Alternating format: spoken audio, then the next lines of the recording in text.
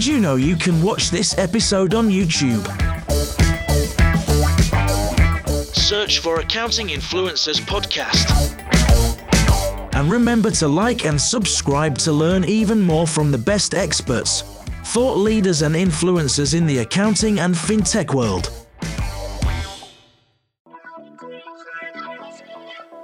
You're listening to the Accounting Influencers Podcast. This is your access to world-class accounting leaders, global influencers, and thought leaders. Discover what makes accounting firms great and accounting professionals world-class. Sponsored by Dext. Make the businesses you advise more productive, profitable, and powerful with better data and insights.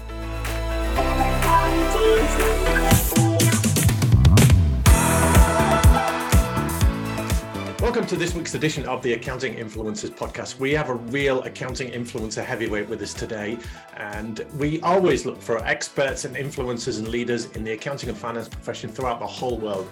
And we have scoured the United States of America to bring to you today Jen Cryder. Good day to you, Jen. Hi, Rob. Thanks for having me. Jen, for people that haven't come across you, tell us about your role and what it involves. Yeah, absolutely. So I have the honor and privilege of being the CEO of the Pennsylvania Institute of CPAs. So we are the state society in Pennsylvania, representing about 20,000 accounting and finance professionals, primarily based in Pennsylvania. So our membership includes college and high school students, those thinking about pursuing a career in accounting, and we help support them through that process. And then our membership includes many practitioners, CPAs working in public accounting firms, as well as educators, CPAs working in corporate finance. So we get a line of sight into all corners of the profession here in Pennsylvania. And it's some really exciting work and a time where our organization can make a lot of impact on the profession. It definitely sounds like a broad church. And I'm here in Nottingham in the UK, home of Robin Hood. So I understand with the American political system that there are some states where votes count more than others and are more influential than others. You've got to win the big Florida state, for instance. When you look at Pennsylvania in the scheme of things and the regional associations, the state associations, is Pennsylvania one that punches above its weight? I think it is. We are, in terms of not only population, but the quantity of CPAs in the US, we're, I think, fourth or fifth largest. And so, kind of being in this northeastern region of the US, we have most of the major firms headquartered here. We have, a large representation of the bigger firms. But Pennsylvania is kind of unique. We've got two urban centers with Philadelphia and Pittsburgh. In between that, and outside of those urban areas, it's quite the opposite. And so there's quite a diversity of CPA practitioner in Pennsylvania, which makes our work really interesting because we're trying to represent lots of perspectives and solve a lot of needs. Talk to us about the young Jennifer, age 15, 16, 18. Did you think, I want to be CEO of the Pennsylvania Institute of CPAs? Or what was that early life like for you, Jen? Oh my goodness, not at all. Not at all. I am just as surprised to be here as anybody would. Candidly, Rob, I started college as an English major because I wasn't quite sure what I wanted to do, and pretty quickly thought, I don't know that English major is going to get me a great job. Let me try the business school and see where that could take me. And like so many other students, I found myself in an accounting class early in that business school career. And I'll never forget that first one or two accounting classes. It just sounded like a foreign language to me and something that I would never be able to grasp. I was like, I can't wait for this to be over. But then maybe 5, 6, 7 classes in, because of an outstanding accounting professor, it just clicked for me. And after the first class, took the second and third. So a pretty typical path to CPA for me, in that I was heavily influenced by an incredible accounting professor, started interning with a firm while I was in college. And then because of the support of my university environment and the firm that I worked with, I pursued the CPA license really early on, started studying while I was in school. And that early preparation got me licensed early in my career. So I worked for the same public accounting firm for about 15 years, beginning as an intern and working all the way up I was a senior manager in audit when I left the firm after 15 years. And truthfully, all I ever wanted to be was an audit partner. I loved public accounting. I loved the profession and the nonprofit clients that I worked with. I found it so challenging and rewarding. Never would have thought that I'd make the jump over to PI CPA. But the opportunity came up to apply for the chief financial officer job at PI CPA. And a good friend of mine said, I know you're not looking to leave. You have to go check this out. And as good friends do, she kept pestering me until I took it seriously. And so it was the only interview I had ever done in 15 years because I loved public accounting and was not planning on leaving, but the opportunity was too great to pass up. So like many in our profession, chief financial officer led to the step of chief operating officer, led to the step of chief executive officer. And I never would have planned the path, but all of those twists and turns, I look back now and they prepared me incredibly well for the role that I have today. Well, let's hit you with a diversity question. On this show, we did a series of 14 panels with some of the most influential women leaders in accounting and finance at the turn of the year. We had managing partners of the biggest firms we could find around the world.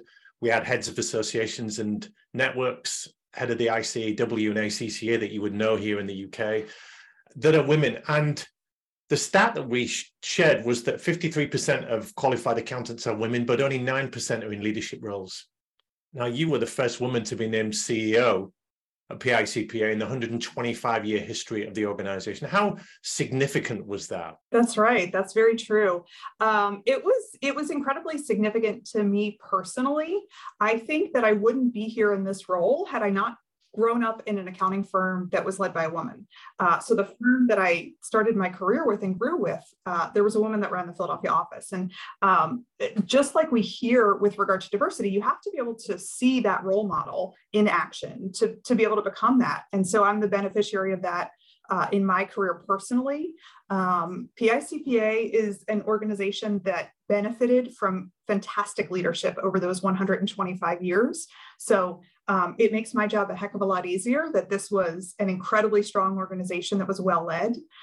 In 125 years, I think there were only 5 CEOs preceding. So all very long tenured, but I'm really looking forward to being able to leverage my unique perspective and skill set for the benefit of the profession, because everything that was true for those 125 years, it's all changing right now. And we have to rethink all of it. And if we look at the Jennifer Cryder to-do list, apart from pick up the groceries and take the dog for a walk and all those other sundry items, in your professional role, Jen, what are some of the things on that list?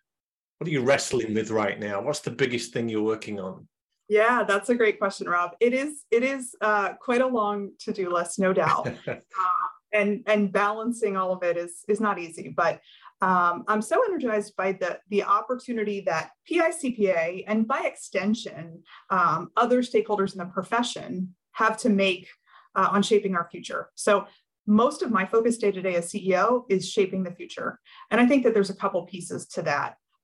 Certainly that is about a long-term human capital strategy. There's so much discussion about pipeline right now. So much of our time and energy right now is focused on how do we serve for human capital long-term? And we can come back to what that will mean, but there's a lot there. It is my vision that we need to lead the profession from the front. I know that when I was in practice, I did not have time to pick my head up and see what was coming around the corner. So the other thing that's huge on my to-do list is looking around that corner into the future and saying, what do CPAs need to know to be ready for 6 months from now, 6 years from now?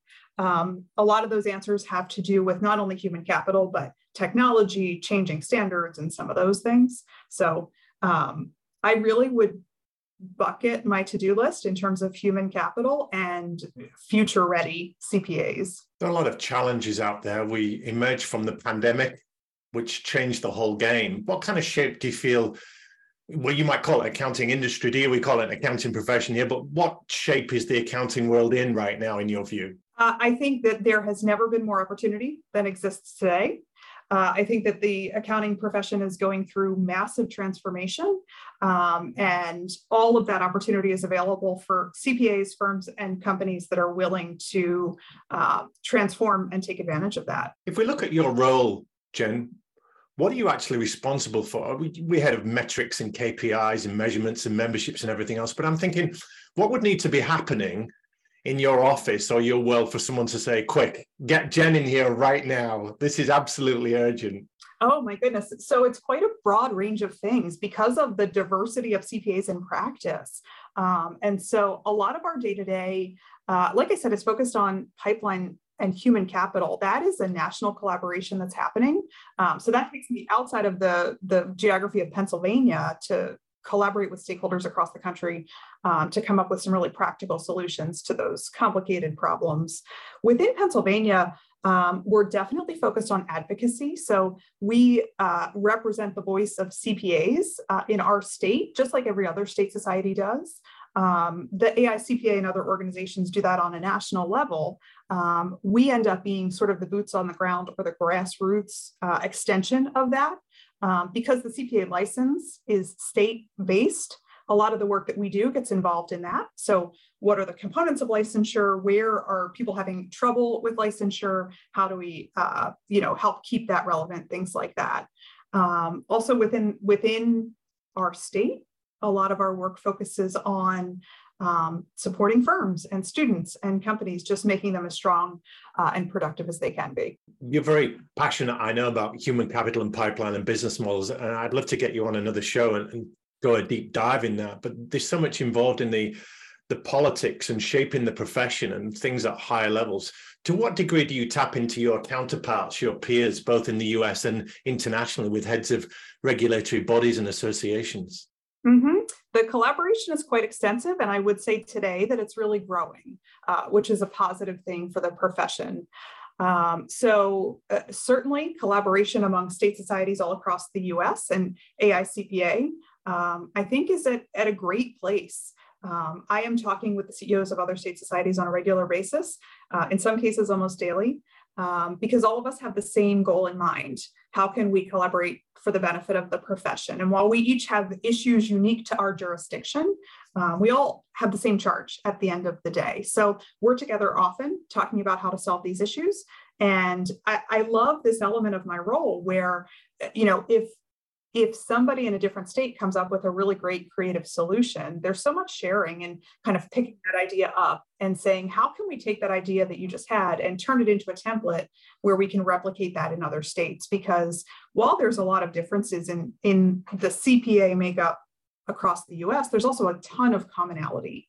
So I'm seeing a lot of collaboration happening because we recognize that we're all trying to solve similar problems, and we don't need to recreate the wheel. So that collaboration is a lot of fun and really interesting, and I think is leading to some great solutions for CPAs. Give us an insider look at what that collaboration looks like. Are you all in a WhatsApp group? Do you get on the phone every day on a Zoom call? Or do you go out to dinner once every 6 months? How do you really do that?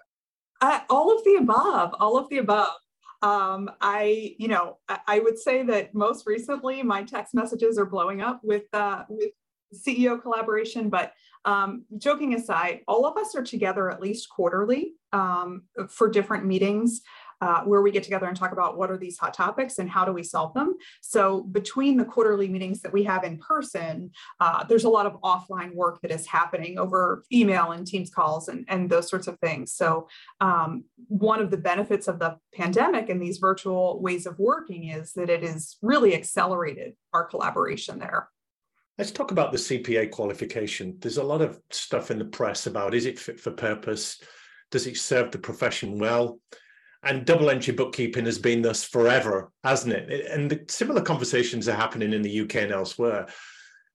There's the whole 120, 150 credit hour requirement. Just give us a sense of how robust the qualification is in your eyes and what, if anything, might need to change for that future world. That's a question I think a lot about. So it's really important that the process for becoming a CPA is rigorous. The CPA license has a very important public protection element, right? There are strong communities and strong businesses and strong capital markets because of the work that CPAs do. And so I always keep that front and center in my mind. We have an obligation to keep those requirements rigorous. But rigor is impacted by, not only the capacity of the profession to handle the work, but the trust that we provide. 3 things required for licensure: the exam, the education, and the experience. Most of the discussion recently has focused around the education requirement. I think that it's important as a profession that we are questioning, do these elements reflect what our profession needs to be future ready? I absolutely think we need to question it. And I think that we have to answer for that and solve for it collaboratively as a profession. Because the last thing we want to do is have a license that doesn't meet the needs of the market and isn't relevant. I don't think we're there today. One of the benefits of this really robust discussion right now around licensure, I think, is that everybody is recognizing, hey, we do have to keep looking at these things and making sure that they're fit for purpose and relevant. So going forward, I think that we will see a more critical evaluation of those things. I don't think that the conversation is going to die down one day and go away. And I think that that's a positive because it'll help ensure the relevancy of the CPA credential. For people not in the US, just explain the debate around this 150-hour thorn in the side of CPA qualifications. Yeah, so one of the 3 requirements for licensure right now is 150 credit hours of education. That's been in place for a couple of decades here in the US. And again, because the license is state-based, every single state had to adopt that. It took about 30 years for every state to adopt that. And that was, it began back in the 1970s when the CPA profession wanted to hold itself out to be really what it was, a profession, like doctors and attorneys. So every single state had to open up their state laws to write that in there.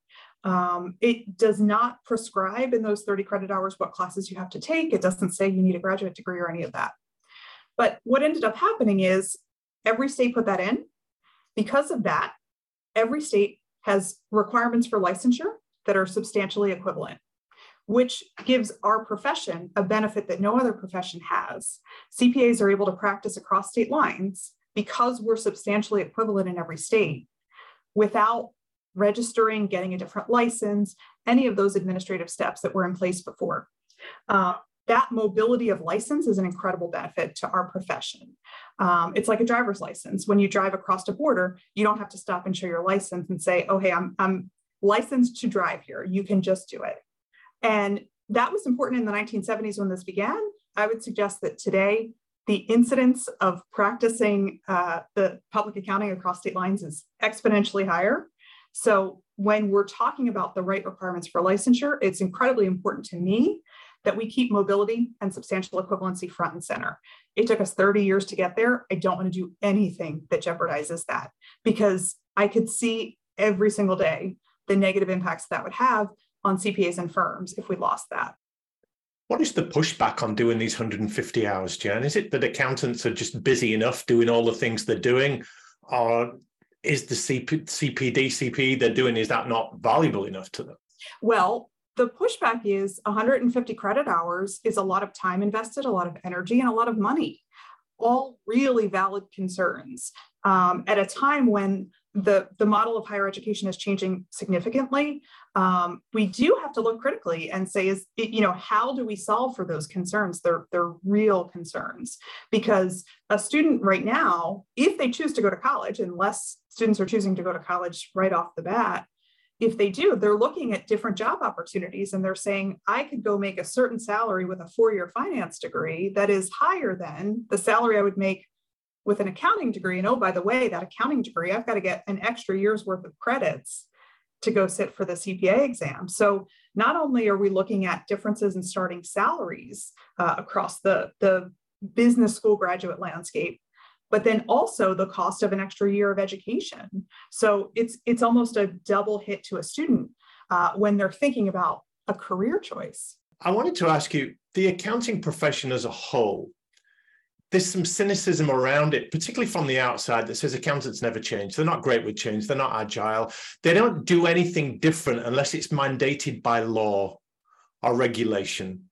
Is that unfair, Jen, or is there some element of truth in that? I think it's largely unfair. I think that our profession if our profession has been slow to change, it may be because our profession is heavily regulated.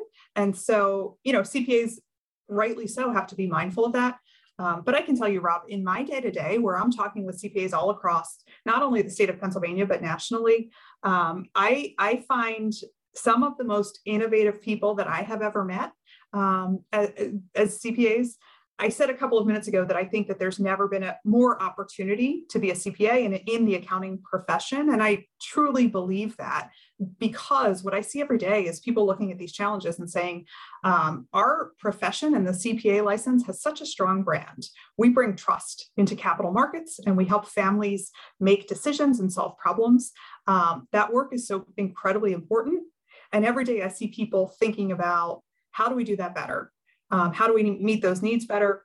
And how do we continue to support those folks into the future? You used the word innovative. I interviewed somebody earlier this week called Paul Barnhurst, and he is the FP&A guy in the world, financial planning and analysis. And he told me a joke. He said, what's the difference between an accountant and a financial advisor, like CFO type FP&A? And he said, when an accountant gets innovative and creative, they get put in jail. And when a CFO gets innovative and creative, they get promoted. So I want to ask you this. Does the profession have, we're both laughing there, does the profession have an image problem? And evidence of that might be that fewer people are taking accounting qualifications and accounting degrees. There is some leaching out of public accounting of professionals, maybe going into industry, maybe going into fintech, maybe doing their own thing. And it's not dissimilar in other parts of the world. Does the profession have something of an image problem in attracting that talent? I do think we could do a better job of telling our story. I do, because the perception remains out there that CPAs and accounting and financial professionals do work that is not interesting. The perception is that it's boring work and you sit in a corner by yourself. It couldn't be farther from the truth in my own experience as a CPA and in what I see in my role every day. So I do think there's a lot of work to do, especially when we're talking to high school students as they're making that incredibly important choice of what are they going to study and pursue as a career. The research shows that if we talk to accounting students and tell them about the impact that they can make on their communities by pursuing a career in accounting and building that skill set, when we talk to them about how this is an incredible foundation for entrepreneurship and frankly, career paths like mine that I never would have anticipated, the research shows that those are incredibly powerful messages. Look, Rob, when I was growing up, I had no idea what a CPA was or what they did. My mom worked in a grocery store and my dad drove a truck. This profession and becoming a CPA transformed my life in a way that I never could have imagined. And so the power of an organization like mine and the role like mine is to be able to tell that story to high school students, college students, even people considering career changes, because I think that there is so much going for CPAs today and into the future. So we just have to tell that story better. And it takes all of us collectively to do that. It is a collective thing, you're right. And there's a role for CPAs, the societies, the universities, all the stakeholders to work together to overcome this decline that we're talking about in accounting students and professionals and better attract this young talent. That's a collective conversation, isn't it? Absolutely. And I would say, a couple of years ago, as I was seeing these trends emerge, I don't know that the collaboration was where I would have hoped it to be. And I think that has changed 180 degrees in the last couple of years. I'm seeing in the national conversations that I get to participate in, just a completely different take on working together to solve these problems. Jen, this has been terrific. I'd love to have you again on another episode to talk about the workforce shortage, the talent pipeline, and the business models of accounting firms. I know you're very passionate about that, but I'm going to offer you a job right now. So this is an interview question. I'm going to make you the worldwide czar of accounting. So this is what you're interviewing for. And I'm going to ask you one question. If you had that role of oversight over every society, every professional association, every regulatory body, every firm, every stakeholder in accounting worldwide, what would be top of your list to unify the profession and make the changes that you're so passionate about? Yeah, I think, Rob, the first thing on my list would be what we were just speaking about. All of us have to change the perception of what a career in accounting as a CPA can be by explaining to high school students how engaging and interesting and transformative. But then there's people in it, Jen, that are not necessarily the best advocates for it. It's got this persona of boring grunt work and automation and everything else. But you and I both know there are very exciting, interesting work opportunities in public accounting. Perhaps the people in it already are not the advocates you want them to be in selling it to the outside. Yeah, perhaps. Yeah, I think that the kind of secret to all of that is that technology has taken away all of the grunt work at this point. I think back to when I was an intern earlier in my career, and while most of that was incredibly interesting, there was a little bit of standing at the photocopier, things like that. Interns don't do that anymore. They're jumping right into the interesting work. Well, you've got the job. You start on Monday. Congratulations. It's zero salary, but you have all the power that you need. Just in closing, Jen, leave us with some inspirational words of what excites you so much about the next few years coming up, both in your part of the world, but the accounting profession generally. Yeah, Rob, I think that CPAs have never been needed more than they are today. In a world where there's not a high degree of trust, I think that CPAs bring that trust for families, for Main Street businesses, for capital markets. And so the opportunity to be a CPA has never been greater. And so I can't wait to see where this profession goes. Well, Jennifer Cryder, CEO of the Pennsylvania Institute of Certified Public Accountants, it's been a real pleasure having you on the show today. Thank you so much for your company and your passion and your insights.